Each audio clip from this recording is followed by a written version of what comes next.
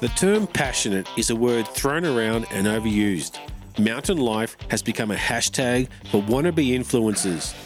These words can overshadow and diminish the incredible people who actually live, work, and play in the mountains. They have remarkable stories to tell, and I'm on a mission to find them. I'm Ashley Pettit, and this is the Beyond the Mountains podcast.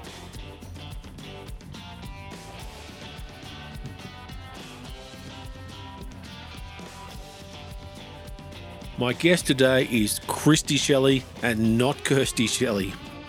She's a fellow Aussie and was a self-confessed ski bum in her youth. She chased the fresh power across the northern and southern hemispheres as a ski instructor, before she finally decided to go to the Hollywood of big mountain sports, Chamonix. And like so many people before her, the allure and attraction of Cham was hard to resist. She soon realised that this was a place she wanted to live, but needed to make a living.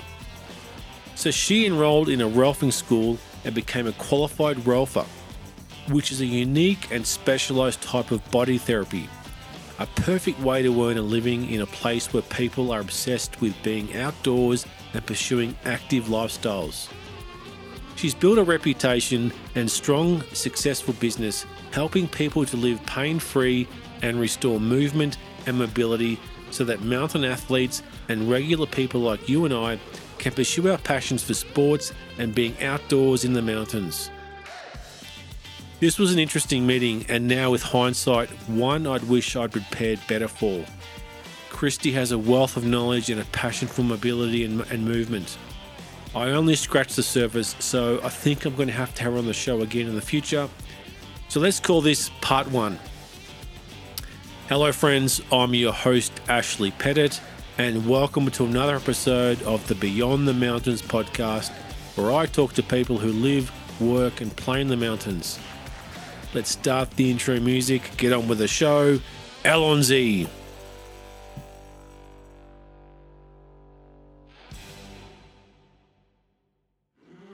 Hi, my name is Christy Shelley. I'm an Australian rolfer lost in the French Alps. I like to ski, climb and paraglide. My love for the outdoors is what brought me to the mountains, and this is my mountain life. All right, Kirsty Shelley. I got my name wrong. Christy, damn it. All right, take two. Okay. Christy Shelley, thanks for coming on my show. Thanks for inviting me. Lovely to meet you. So one of the questions I'm always asked, especially by all the French people I meet in my small village, is how did I end up here in the French Alps, and especially the small village, but how did you end up here in Chamonix? Well, I moved here, I guess, in my late 20s. And I moved here because it was Hollywood for ski mountaineering. So I'd always wanted to come here. And at that time, I think it was around 2008, 2009, I was working as a ski instructor in America. And the economy crisis took away our visas. So that's what brought me here. I could work here, and I always wanted to come here. My partner, who I was seeing at the time, had some friends here, so we thought, let's go. Hang out in Hollywood, skier Hollywood. It is really the mecca of alpinism and alpine sports here in Europe, isn't it? It's the mecca. Yeah, and when initially I was really nervous about coming out here because my language skills are really bad. But once I got here, it's so international. My job, what I do as a rolfer, definitely integrated well with the people who live here. There's athletes and regular people that live here too, business people, seasonaires, workers. So my job integrated nicely. So take me back to Australia, because I'm enjoying listening to the Aussie accents, because it's very rare where I live. And but take me back to Australia, because you obviously were a skier in Thredbo, and a lot of French people and Europeans don't know we have pretty good ski resorts in Australia. So take me back to Oz. Yeah, well, someone told me once that there's more snow-covered land in Australia than there is in Switzerland. I'm sure it's all flat and not very steep like it is here in Europe, but that is a statistic someone threw out to me one day. So I skied in Thredbo since I was 6 or 7. Just going down on school holidays or whatnot with the family. And then when I turned 18, my parents said, we're not paying for your ski holidays anymore. So the one way I could fund my ski holidays or my ski love for skiing was to become a ski instructor. So I left Australia probably at around 19, 20 years old and moved to Whistler with all the other Australians. Oh, straight to Canada, the big mountains. Yeah, straight there, and became a ski instructor, which allowed me to get better at skiing, fulfill my passion for skiing. And then in 2001, I was ripe old age of 21, I had a major ski accident. So I fell off a 100-metre cliff there, broke my face in 23 places, have plastic eye sockets. And it was really this incident that made me decide or make the life decision to want to move to the mountains permanently. Because after that ski accident, I got shipped back to Australia. I had a hard time getting a job. My face was all black and blue. And the only people that would take me on for work was Thredbo and as a ski instructor. So I ended up going down there, even though the doctors told me not to ski for at least a year because a head injury is prone to more head injuries. So I went straight back into ski school. And then I did the back-to-back winter for 12 years. In 12 years, I had 2 summers. Yeah, so one summer in France and one summer in Mammoth Lakes, California. So it was back and forth between Whistler and Australia? A bit of everything. So Whistler, Australia, Copper Mountain, Breckenridge. All the North American ones. Yeah, North American. Mammoth Lakes was the last one. And then, the economy crisis, they took away our visas as ski instructors. So I came to France. And let's just keep going and talk about skiing, but there is a difference between American ski culture and European and French ski culture. Yes, and I think that's totally. America's corporate, so all the ski resorts are owned by corporations. So that's one thing. Plus, the ski conditions are totally different. So if you want to have powder skiing, that's definitely the place to go. They can do a lot more. They do a lot more snowmobiling and helicopter skiing, whereas in Europe it's just more. If you want to go big, you got to go ski touring. Yeah, ski touring at big mountains. And to be honest, I haven't been to too many other ski resorts within Europe other than the ones around Chamonix, so I can't comment too much. You probably have a better idea. In my valley, it's all. If you want to go big, you got to go ski touring. Yeah. So, okay. Yeah. Yeah. There's no powered engines or anything in where I live. All right, so some time in North America learning to ski and is soaking up the big corporate ski culture over there, and then obviously landed here in Chamonix. How did that come about? Well, it came about because it was the Hollywood of ski mountaineering and I always wanted to get better at that. And then once I landed here, it was easy for me to work. And my job was conducive to the type of people that live here. So Chamonix is a very diverse sort of place to live in terms of who lives here. You've got lots of foreigners, but you've got professional mountain people, plus you've got families, you've got workers, you've got seasonaires, and it's a year-round population, so it makes it very livable in terms of working, so you don't have to leave into season. I really like living here. So now I'm stuck here now. Yeah. Just because my job is year round and I really like it. It's not a bad place to be stuck. And everyone here, even though you've got sporty people and non-sporty people, everyone is here for the same reason, which is just to enjoy the outdoors and the mountains. You don't have to be a sport person to live here at all. Do you find one of the things I've noticed, especially where I live, when I go hiking, I see a lot of elderly people in their 60s, 70s and 80s still out enjoying the mountains and walking and hiking. I don't think we have that same mentality as in Australia. We don't. Elderly people aren't out as active or mobile as they are here in Europe, or especially Chamonix in the mountains. Is that something you find? Oh yeah, it's incredible. Some of the mountain guides are, old guys, and you're like, oh my God, surely that guy's going to ski me down the Valley of Blanche. Smoking cigarettes and hanging out. They go all the way to the end. And when I first moved here, actually, I was late 20s. And one of the things I noticed, I was like, man, the ski bums here are so old. Yeah. They're all in their 40s. with no jobs, traveling around, on unemployment for season to season just so they could ski a lot. Whereas where I'd come from in North America, that sort of ski bum culture was really amongst the 20-year-olds. So when I moved here, the ski bum culture was forever. Yeah, you just want to be like a permanent seasonal worker. Totally. So you can get your time off and go skiing, especially if it's a fresh powder day. Oh, yeah. And have you ever done that, so, just taken a day off because the snow condition is so good?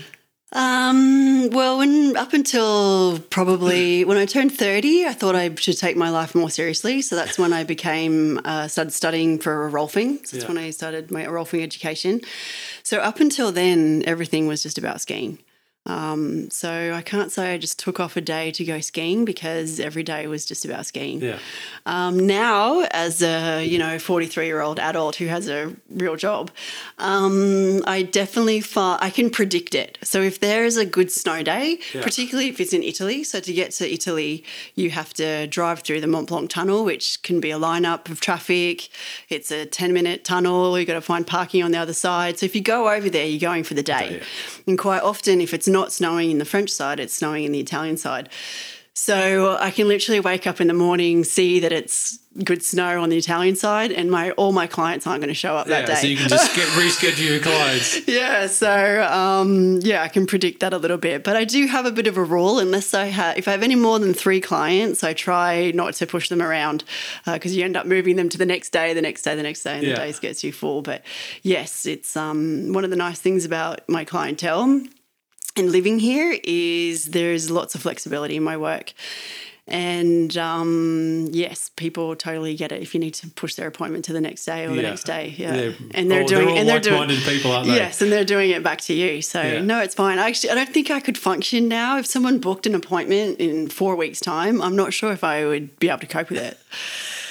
Tell me about Chamonix for those who haven't heard of Chamonix. Like, let's say we're back in Australia and you're now living here as a local. Tell me about Chamonix as a tourist destination, and tell me as a local some of the secret, some of the places you'd like to go here. Mm-hmm. Well, I moved here. Where is Chamonix? Let's start with that. So Chamonix is in the French Alps. It's below Mont Blanc, which is arguably the highest peak in Europe. It's not far from Geneva Airport, so you'd fly into Geneva, and it's an hour and a half bus ride or drive to Chamonix. It's pretty unique like that because it is probably one of the only sort of ski areas that you can have a highway straight through it, which does make it a bit busy. And so it's on the border of Switzerland and Italy. So within an hour, you can be in 2 different cultures, which makes it also a unique place to be. Does that answer your question? Yeah. It's also just surrounded by incredible mountains, isn't it? Yes. Mountains and glaciers. The glaciers is what gets me the first time I came here. So it's a steep valley. So it's a very narrow, steep valley. So everything is looking up. It's not rolling hills or vast open spaces, which makes it very unique. The history here is fantastic. Actually, one interesting thing about myself is that, have you ever heard of Percy Shelley?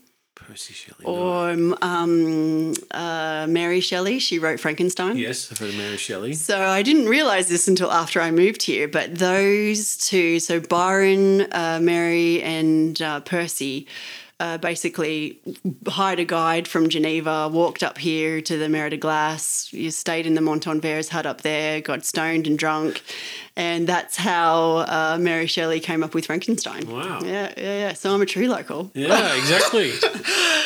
So that's a bit of interesting history. So the history here is amazing because it was so remote back then, and now there's a highway straight through it. Yeah, I mean, this is where alpinism was born. This is where steep skiing is born. Hopefully I get to interview people from this place that pioneered steep skiing. Mm-hmm. But what about some of the places, like where do you go when you want to go skiing? Like, you could just go anywhere now, but do you have a favourite place? Yeah, Grand Montet is pretty nice. It's definitely the go-to in the area. The lift to the top it burnt down not so long ago, so it makes it a little bit more interesting to ski tour up there and access the Argentière Glacier.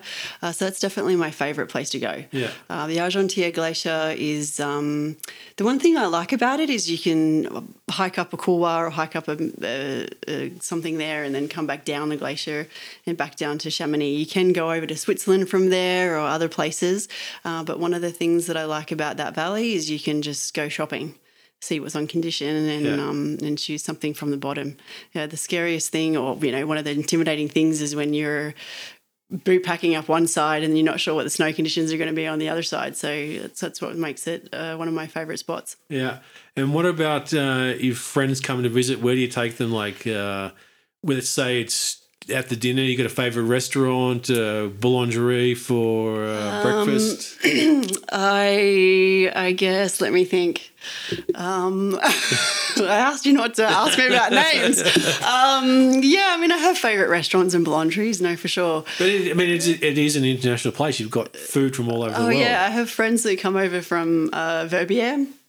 Well, the Charbes, which is on the Swiss side of Mont Blanc, and she loves food, so she just comes here. So when we go out to dinner, because where she is in Verbier, it's all Savoy food and boring restaurants. Whereas here we have Thai food, Indian food, Chinese food. It's not just French food. You can have Savoy food if you want to, or other things. So no, it's a really nice village, and I'd say a lot of the tourism is people just coming here to hang out in the village. So most of the tourism goes up the Agouti Midi just to sightsee, have restaurants, drink coffee, and the social scene at night. So the bars and restaurants are super fun if you're a foreigner. I personally am not a really big bar and restaurant person, so I can't recommend names really. What about the local bread and boulangeries and pastries? Is that something you... So the boulangerie patisserie thing when I first moved here was definitely something you had to look into because baguette making here is a skill of its own and people are famous for that. But Richard's are very good. It's probably the best bakery in Chamonix. So they make the best croissants and boulangerie food, if you like. And being a good Aussie girl, you probably love your coffee or coffee culture. Love coffee. So there's a good coffee place just near your office here. Yeah, totally. And there's so one of the things, the truff here in Chamonix is once you leave Chamonix, you can't get a very good coffee. So you're always making sure you leave after 8 so you can grab a cup of coffee. Yeah. But yes, the coffee culture, everyone knows what a flat white is. Yeah. So it's fantastic. Yeah. I've when I came here in June, I was surprised by the accents in all the different bars. I met a young kid that says, "Oh yeah, my dad's got a house in Bali. We surf there," and then Welsh and English and lots of Asian tourists and Americans. The accents in the countries from here, it's incredible. So different from where I live. So yeah, it's a terrible place to learn French. Let's put it that way. Yeah. And speaking of French, how is your French? It's okay. I can get by. So I can get through my job. I can, get through. My social French is just not very good. Yeah. So at a dinner party, I'm mute. Yeah. But no, I can get by. I get by, but the thing I'm struggling with is asking questions. Like I can talk to you, but how to ask different questions is the thing I'm trying to practice and get better with. Yeah. Once you can argue in French, you're fluent. Yeah, definitely. All right. So let's, we've sort of touched on where you live. Let's talk about what you do for work because I hadn't really heard of Rolfing before. And I know looking and we had this conversation, you do more than just Rolfing. It's a whole holistic total body approach to helping people enjoy their lives in the mountains. Yeah, so I turned 30 and was trying to figure out what to do with my life. I had to create a job for myself at some sort. I was living in a foreign country, France, couldn't speak the language. My education that I had up to that date, which was I did a diploma of remedial massage in Australia and ski instructing. So all of the qualifications and skills that I had were completely unrecognised here. So I had to be a little bit creative. So I came over here. So yeah, at 30, I tried to figure out what to do. And the closest thing, I'd been Rolfed actually when I was after my skiing accident. Yeah.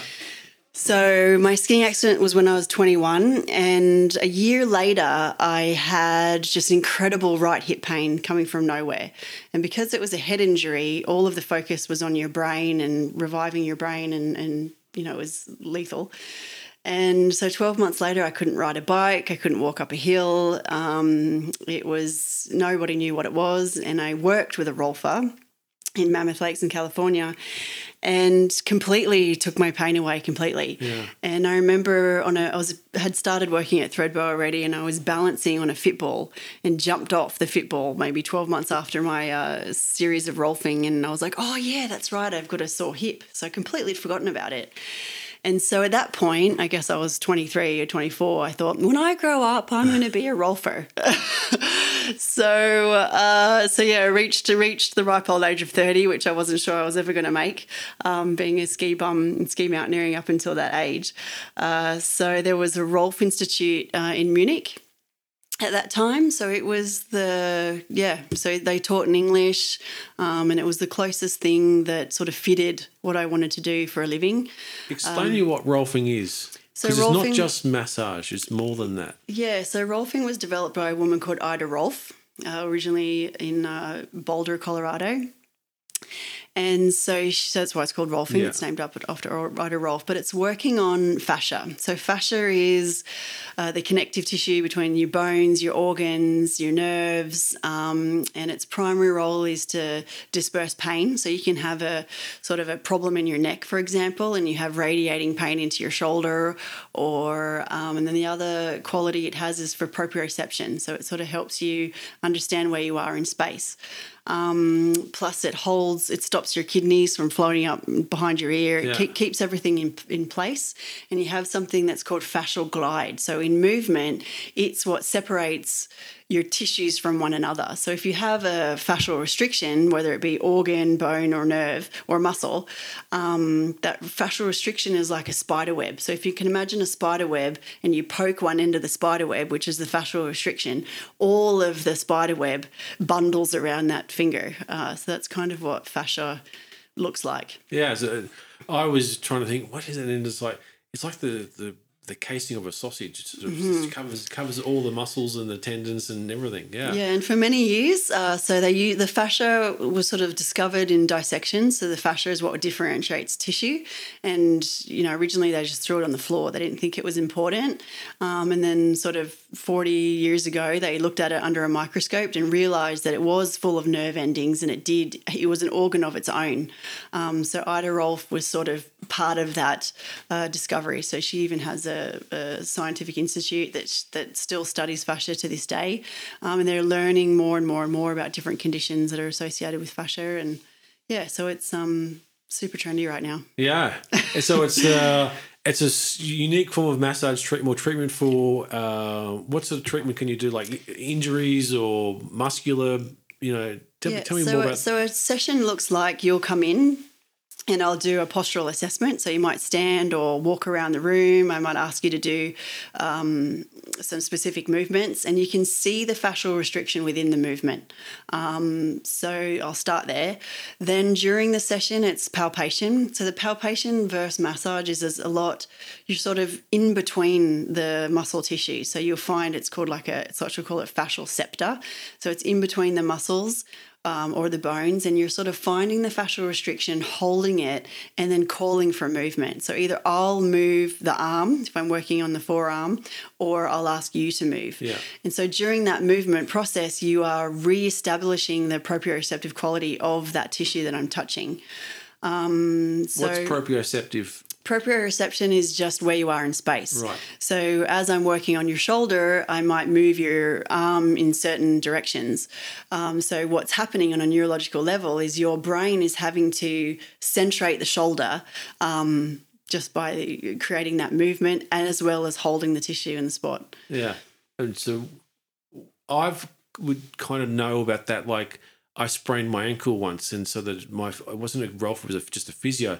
He would tell me to stand on one leg that was sprained and just close my eyes and try to keep my balance. Mm-hmm. To me, that's proprioceptive. Totally. Yeah. That's fascia. That's fascia. Yep.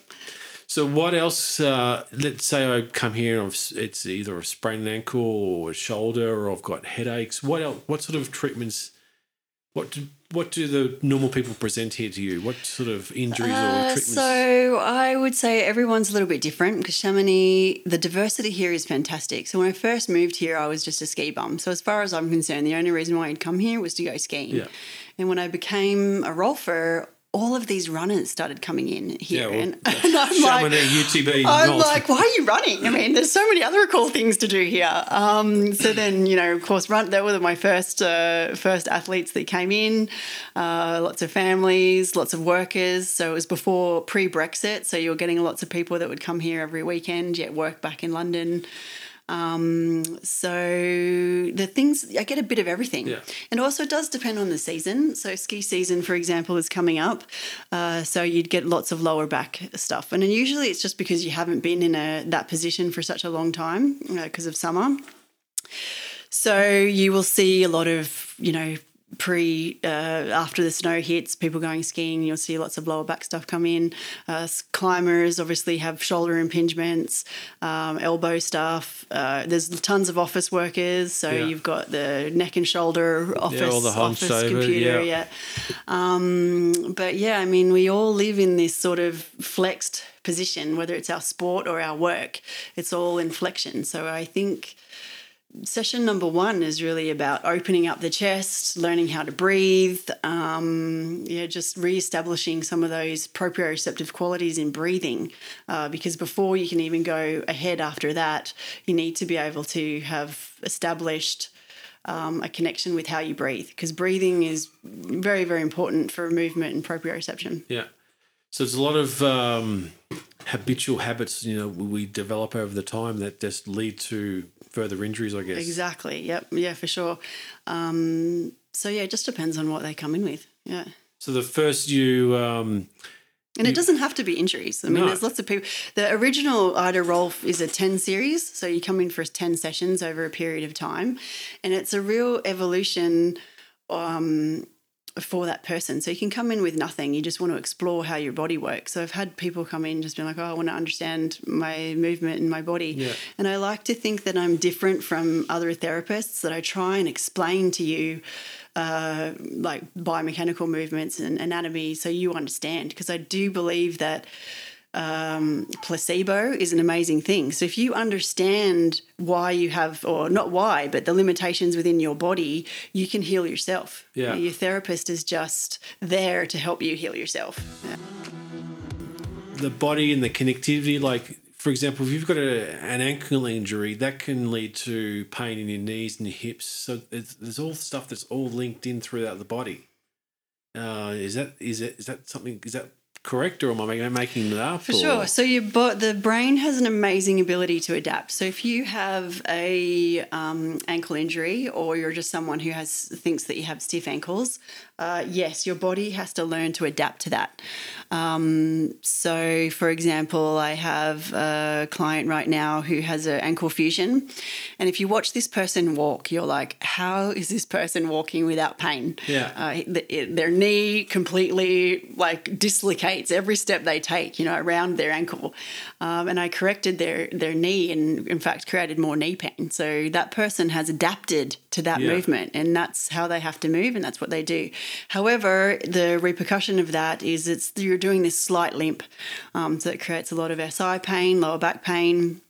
And some of these things are just helping this person learn what movements they can do and what they can't do, because your belief system also is part of that. So, for example, that person thinks that they can't squat because they have a fused ankle. Yeah. But squatting is all about hip mobility. So it turns out this person's hip mobility is just terrible.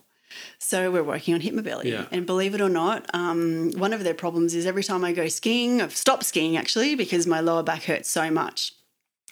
And so through this exploration of hip mobility and being able to move without pain has completely almost got rid of their pain during skiing, because it's not necessarily having a fused ankle doesn't mean,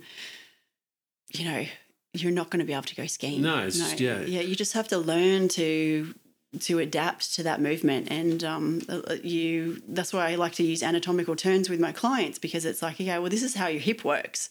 So if you're keeping your knees and ankles at this right degrees, then you can squat quite easily. And if you can't squat because you've, in the age whether you've got arthritis or whatnot, there is definitely ways that you can explore movements, tools, so T-Rex, and things that you can actually get to a squat and explore range of motion within your pelvis.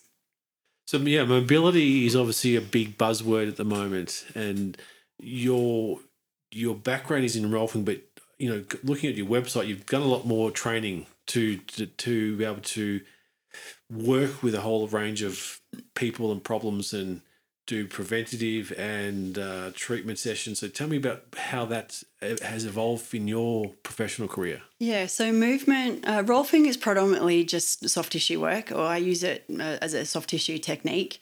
There are some movement rolfing modalities, but the things that I branched off to during my rolfing education, I was really interested in the nervous system. So I did a continuing education, studying the nervous system and the anatomy of the nerves, which of course led down to understanding that the brain is part of your nervous system and they're one of the same. And movement, proprioception, all comes into that. So led me down to, I did a Pilates teacher training. At the moment, I'm going through a kettlebell training because I think as you're aging, weightlifting is super key.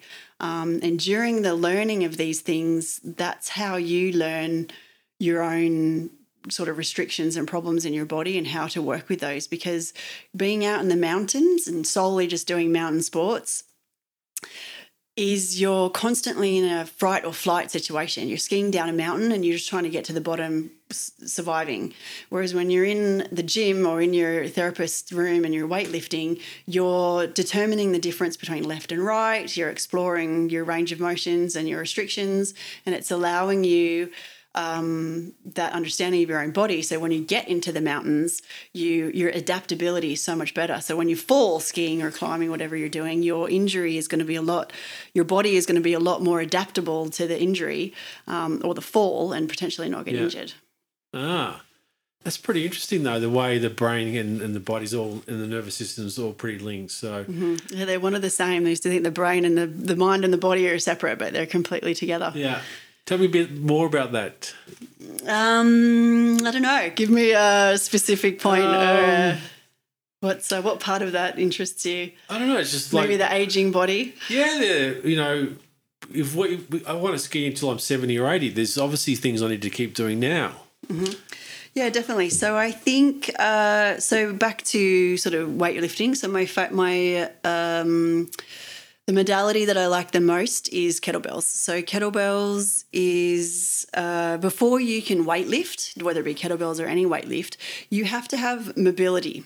So you first go through a process of creating mobility through rolfing, movement things, stretching, mobilizing the body.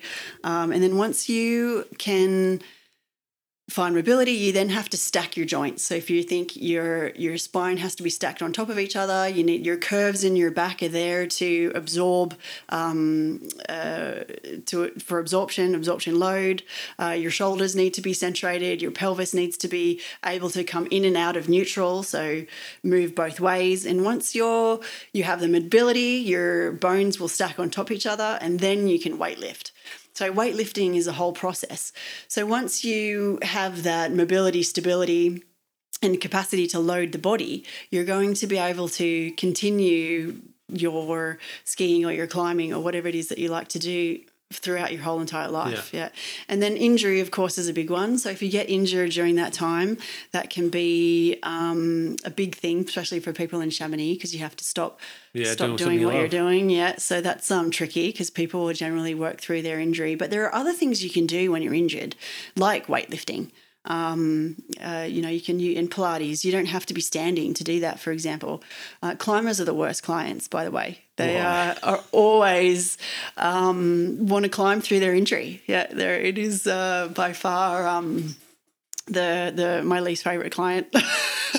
I shouldn't say that. They're my favourite Yeah. client, but they are the client that will continue climbing. So, and some therapists refuse to see people like that. I have done so in the past, but I try and work with that. So if you're going to continue climbing during your injury, we try and work with that. But you have to be aware that it's going to be a lot slower. Yeah. You know, there's going to be a sort of adaptive things that you do, which means you create compensations. So you're going to have an injury. So whatever you do, walking, even if it's your wrist, you will create compensation patterns when you And walk. that will go further up the limb too. Well, yeah, because you will swing your arms forward and back, right? Yeah. So if your wrist is broken or you have a wrist problem or elbow problem, you'll probably find yourself walking around the street just moving one arm, for example, and then it follows up into the shoulder and the spine. So yeah, it's these compensation patterns of continuously moving after injury, and I like working on those. Those are the hardest things to work on. So if you had a wrist injury 10 years ago and now you've got chronic neck pain, they're the hardest ones to work with because there's so many layers. So every time you have an adaptation or an injury, there's another layer of compensation. So these are by far the hardest people to work with, but also the most interesting. Something I thought of yesterday was a lot of I think it's back to aging and aging well. I think that it's not until you sort of hit your 40s that you start to think about that. So your 20s and 30s are very much so. Your 20s you get injured, you just work through it. Yeah. The injuries stay there through your 30s. Compensation patterns keep coming, and it's not until you get to your 40s, which is when you start to realise that you have lack of mobility. And so then at 50s, depending on your DNA, is when you're sort of, it can happen earlier, of course, but you have calcification, stiffness, arthritis, which will prevent mobility in the future. So this is one of the reasons why it's so important to keep that mobility, stability and strength from the first injuries that you have or stress that you have when you're in your 20s and 30s, because those restrictions do stay there forever. So by the time you get to your 40s and 50s, it's not the end of it's not too late, but you're having to work an adaptation within your restricted movement. So You've had bad habits that are going to continue and slow the decline or fasten the decline of your Yeah, it's more just when you start to get arthritic and calcified structures, it's they stay like that forever. Yeah. Yeah, so if you have rounded shoulders and you come into your 50s, it's going to be very hard to reduce the rounded shoulders. It doesn't mean that you can't find pain-free movement within a rounded shoulder or arthritic upper back. Certainly not. So you can still come in when you're 50s and we'll explore movement and we'll make as much freedom as we can within those restricted structures. It's just that if you want to age well, I think 40 is a great time to start. So if you're 40 years old and you're starting to feel those restrictions in movement, it's time to find some mobility, create some stability and load the body. So when you come into your 50s and 60s and older age, you're well adapted. So it's obviously forming lifelong habits of being mobile and stretching and weight bearing and just being more active in life. Those lifelong habits, they'll let you enjoy life longer, I guess. Yeah, and when you come into, like a lot of times you see people that don't want to do their sports anymore because they're afraid of being injured. I think if you have understood your body and your injury, you will be you'll be able to go back into the mountains as an older person without that fear of, I can't hurt myself because I'm not going to be able to I won't get as quickly as I was when I was younger. Because one of your questions was something about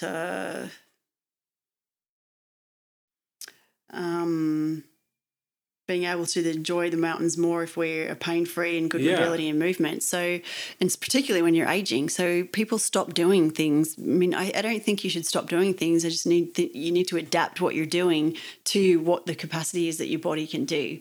So if you've started that before the calcification and restrictions start, you're going to be able to enter the mountains as an older person, not being fearful of injury. Yeah, which I think psychologically is they have this thing in Chamonix, it's called FOMO, fear of missing out, and it's a big problem.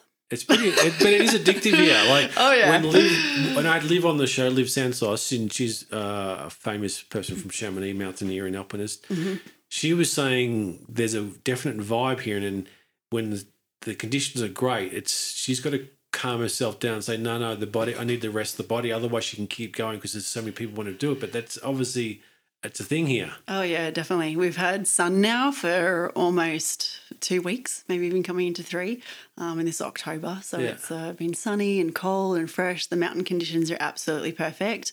And, we all have jobs. Like, there's people like me that work Monday to Friday and have jobs. So, you can't go outside every day. So you have to find a good work-life balance is actually something I've been trying to work on recently, is being able to work enough, play enough, and feel like you're getting what you want done. Yeah.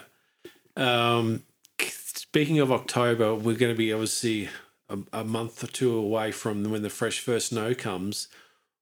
People are obviously going to think about the ski season and being active in the mountains. What can people do now in preparing their bodies for the upcoming ski season? So it is nice to be able to replicate the sport that you're doing. So skiing is, an active squat with gravitational forces, if you like.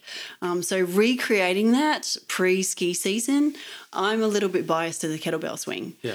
So if you think about a kettlebell swing, primarily the first step you have to do is find your pelvic stability muscles, and then you're swinging around a heavy weight, or eventually a heavy weight. So you're through gravity. So you're creating these gravitational forces with weight. So I think, and then you can change the movement. So it's not just a boring kettlebell swing the whole time. You can do one-arm swings. You can do snatches. There's lots of different exercises within throwing a kettlebell around, but you're getting that sort of gravitational force. So you're doing a bunch of fancy squats, throwing a weight around in gravity, which creates a nice gravitational force while weightlifting. Yeah. What else can we do? Like, if we're can we get out there and just walk more, stretch more? How else can we prepare ourselves for a big winter season? So I would say normally at this time of year it's raining. Yes, so we're coming into November, December, and Europe compared to North America, it snows late. So you're lucky to get snow before Christmas. So getting outside can be not as interesting. I would say the average sort of mountain person here will leave the town at that point and go sport climbing in the south, head for warmer weather. So I think realistically you have to maintain something when you're on vacation, when you go sport climbing. So waking up early, doing some sort of leg squats, weightlifting squats while you're on holiday. Then motivation, depends what your motivation is. If you want to go classes, there's some great Ski Fit apps that you can do, because I don't think people are wanting to go outside because it's cold and raining and you're either on holiday in the south. But no, I would say get a Ski Fit app, and do that every single morning. All right, I'm going to have to look up and swing a kettlebell around. Yeah, I've got a couple of kettlebells. I've been back on those, and I'll have to get a Ski Fit app. Mm-hmm. We talked about the fact that there's a big vibe here in Chamonix, and people are always doing something. How do you play in the mountains? What's your sport of choice? What do you like to do when you're not in your office here? So my primary sport, or the first sport that brought me to the mountains, was skiing. So I'm definitely the best at skiing. So that's my most comfortable sport that I like to do. Then after moving to Chamonix, I got into in Mammoth Lakes. I started climbing. So I started rock climbing there, more so sport climbing. I spent a bunch of time in Yosemite placing gear. So that was my first love for climbing. And then quickly after that, I moved to Chamonix and then got into sort of more mountaineering type stuff. So that's my second favourite sport. And then my third favourite sport is paragliding. So paragliding I picked up later in life. It's definitely a love-hate relationship I have. Yeah. It's probably the scariest thing I do. So paragliding is something I like to do too. We've got a couple of good friends that are really good paragliding pilots, aren't you? Yeah, my client list is very good. Yeah. Liv Sansler is one of those, and you went flying with Zeb the other week. Yep. How was it flying with Zeb? Yeah, it was fantastic. He is so relaxed in the mountains. That was probably the most significant thing I took away from that experience. He's just, let's do that. Let's not do that. So that's really nice. He's just so natural at what he does because he's been doing it since he was a kid. So no, that was super reassuring. He knows what he's doing. It was a really fun experience. Any other ways you just like to switch off, turn off, and just relax? Apart from your sport, any other ways you switch off?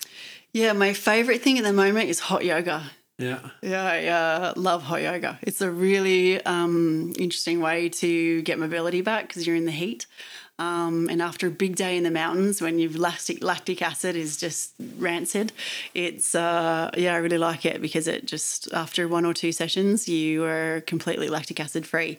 No, that would be my one thing I like to do. that was one thing I was going to ask you for. Is when I was thinking about some questions was hot and cold therapy. Is that something you've explored? Because I love take a cold shower now. Like I finish with the cold showers, especially in the winter. I do it in the winter just because the cold shower for a couple of minutes, then my body heats up quicker and I'm warm or ready to go skiing. But obviously heat and cold is a great treatment for therapy as well. Yeah, so I have a heat lamp in my office, which is this funny looking thing over here. That's for heat, and then I use a bucket of water, depending if it's what limit is. Obviously, you can't stick a bucket of water in everything, so I use an ice pack. So I use hot cold therapy for inflammation. I think it's very good for lymphatic drainage. So it's also good for pain therapy. So if people have like myofibromialgia or chronic fatigue type things, I think it's very good for that.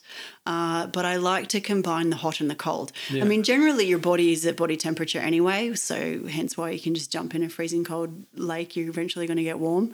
But no, I think the hot cold therapy is fantastic for those things. All right. Well, we're on the subject of play now.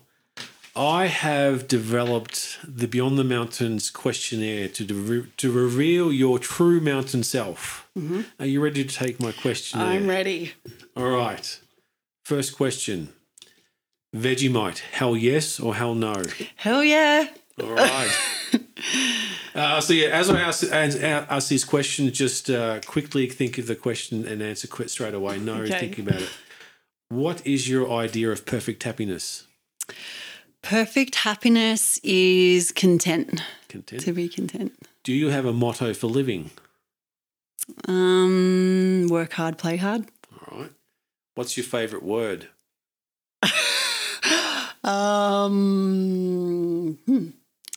Favourite word?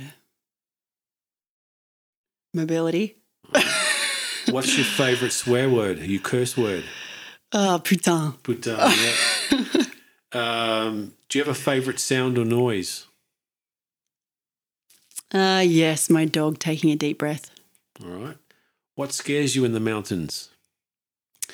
Getting lost. Getting lost. What's the last piece of equipment you've bought? Probably ice axe. Ice axe. Lightweight. One word to describe the mountains. Vast. What's your favourite season?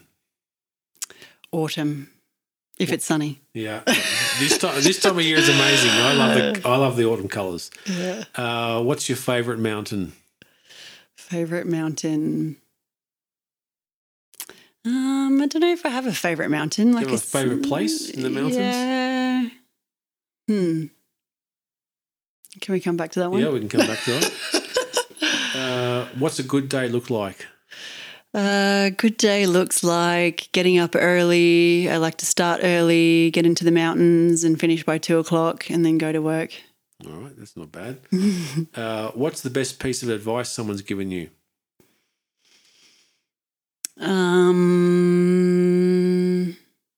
Oh God, that's a hard one too. Best piece of advice someone's ever given you. Actually, it was my mother who got me into doing what I do. Yeah. So she's the one who was like, I think you should become a massage therapist. And that's benefited me obviously massively. So that was the best one. All right. What's good about living in the mountains?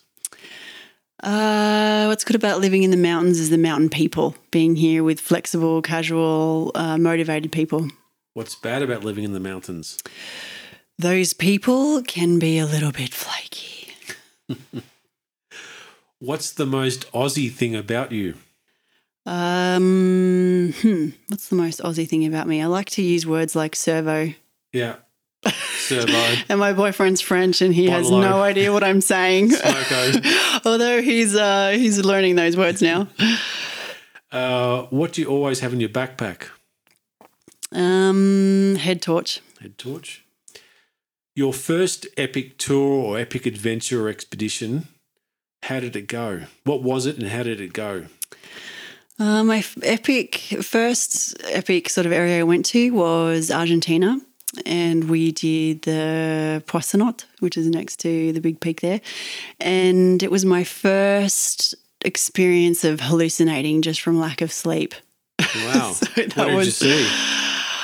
You just sort of go into exhaustion and you just sort of, your brain just makes up stories. So you just, all of a sudden you think you're in a nice warm place with, people around, usually people. Yeah. So that was my first experience of being so exhausted, being like, how long is the longest sleep-deprived person can go for before they die of sleep deprivation? Yeah, so that was a really tough one. All right. What's one of the most beautiful places that you've either hiked, skied or flown? Sorry, repeat that. What is one of the most beautiful places you've either hiked, skied or flown? I guess my favourite was the Grand Duras. Yeah, flying off that was super nice. Where's the Grand Duras? It's here. We went from the Italian side and landed on the Italian side because it was in summer. So it's just out here, basically, in the backyard. Yeah, nice. So that one was really nice. It's a super nice launch. Yeah. Your week starts tomorrow. Where do you go and what do you do? My working week or your week off. You have a week off tomorrow. Week off. Starts tomorrow. Where do you go and what do you do? Is it this season or right now? Right now. So next week we're off to Saint-Léger, which is, so the rain looks like it's coming in around Thursday, Friday. So our beautiful 2-week weather window is up. So I'm going to head to Saint-Léger with some friends and go sport climbing. All right. Which sport do you wish you were better at? Paragliding. But paragliding in a cross-country sense. So climb and fly is achievable because you're just launching and landing basically. But the cross-country component of that, I definitely wish I was. Explain to me more what that means. The cross-country. So cross-country would be to launch from Chamonix and land, or go to Annecy, for example, with your paraglider and fly back. Like, to me, that just seems really hard. Yeah. Oh, that is hard. What book are you currently reading? What book am I currently reading? I am very much so into biomechanics of kettlebells right now. So everything is about movement. So I'm reading a biomechanical movement book about kettlebells. All right. You've had an epic day in the mountains. What's your favourite epic meal or treat? A huge big steak. Big steak? Yeah, I'll get on Google Maps and just put steak in the search engine. Yeah, all right. Do you like to hike or ski alone or with a friend? I'm definitely motivated by people. Yeah, I like to have an appointment to go to, so with friends. All right. If you could do a multi-day adventure in the mountains with a famous celebrity, politician or athlete, who would that be? Oh, Liv, for sure. All right, yeah. Liv and Seb. Yeah, they're cool. They're my favourite clients and favourite professional athletes. They're super fun. They're pretty cool people. Last question. What's something you're proud of? My job. I guess. I created a job out of nothing, really. So I just educated myself in what I do. So I guess I feel like I have created a successful job for myself. Pretty good thing to be proud of. Mm-hmm. All right. So I thought we'd wrap it up now, but I like to ask the same 3 questions to all my guests. And the first one is, how does it make you feel when you're in the mountains? How do I feel when I'm in the mountains? I guess free and alone. So it's it's just a vast open space. But I like to get dirty. I like to be not showering, dirty, being with a friend that you have to get along with. I think it's it's a challenge and super fun at the same time. You certainly learn about yourself when you're in a tent with a small tent with someone. Yeah. No, it's fantastic. Freedom to be yourself. Yeah. What do the mountains teach you about life? You have to be good at suffering. Yeah, that's it. Expand on that. Expand on that for me. Good at suffering. Like I said with the sleep deprivation, you are in a situation where you can't just leave. You have to get through it. So you have to be good at suffering. Right. So I think what makes a good mountaineer is suffering, but however, that's also a good quality to carry out within your life, because life can be a bit like that too. So it helps you create, I think, healthy coping mechanisms. Yeah. And you see, one of the nice things about coming in from the mountains is you have an appreciation for the just simple things in life, like showers and taps and supermarkets. The mountains create a fantastic appreciation for life. They certainly do. Mm-hmm. And my last question, and I'll give you, you've had a few days to think about this, but is there a story you can share about one time you've been in the mountains? Story. So, I guess the first time I ever tried to ski Mont Blanc, I was, 20 something, and I was kind of, I just didn't have any ski crampons. So I just crawled across the glacier from the mid station of the Ugui. So that was pretty funny. And what did you learn from that? To get some ski crampons. So being prepared. Yeah. No, that was pretty funny. Yeah, I just followed some friends out there. None of us really had any idea about what we were doing. Back to trying your coping mechanisms. Yeah. You just got to figure it out. So I took my skis off and just crawled. Yeah, and did you ski down? Oh, yeah. Yeah, no, it was a fantastic trip. Yeah. Yeah. All right, so I'm going to wrap it up there, but if any locals are listening here in Chamonix, how can they get in contact with you? If they want to get a massage, do you have what's your website address? My website is christyshelley.com, and my name is spelled KRISTY SHELLEY. It's a little bit tricky, .com. So and it's you're just on there. Instagram? I'm on Instagram. I've called myself Christy the Rolfer on social media. All right. So anyone listening, you want to come in and get a good body workout, body alignment, come and see Christy. So thanks for coming on the show. Thanks very much. No worries. Nice to meet you again. Ciao. Bye. So that's it for this episode. I hope you enjoyed it. If you want to hear more stories from Beyond the Mountains, please subscribe to the show wherever you listen to podcasts. You can find me on Apple iTunes, Spotify, and Google Podcasts. Please leave a comment and review. It helps for people to find the show. You can find me on Facebook and Instagram at Beyond the Mountains Podcast. So please like and follow the show. And remember, the mountains are more than just rock and ice, but the mountains are made up of the people who live, work, and play in them.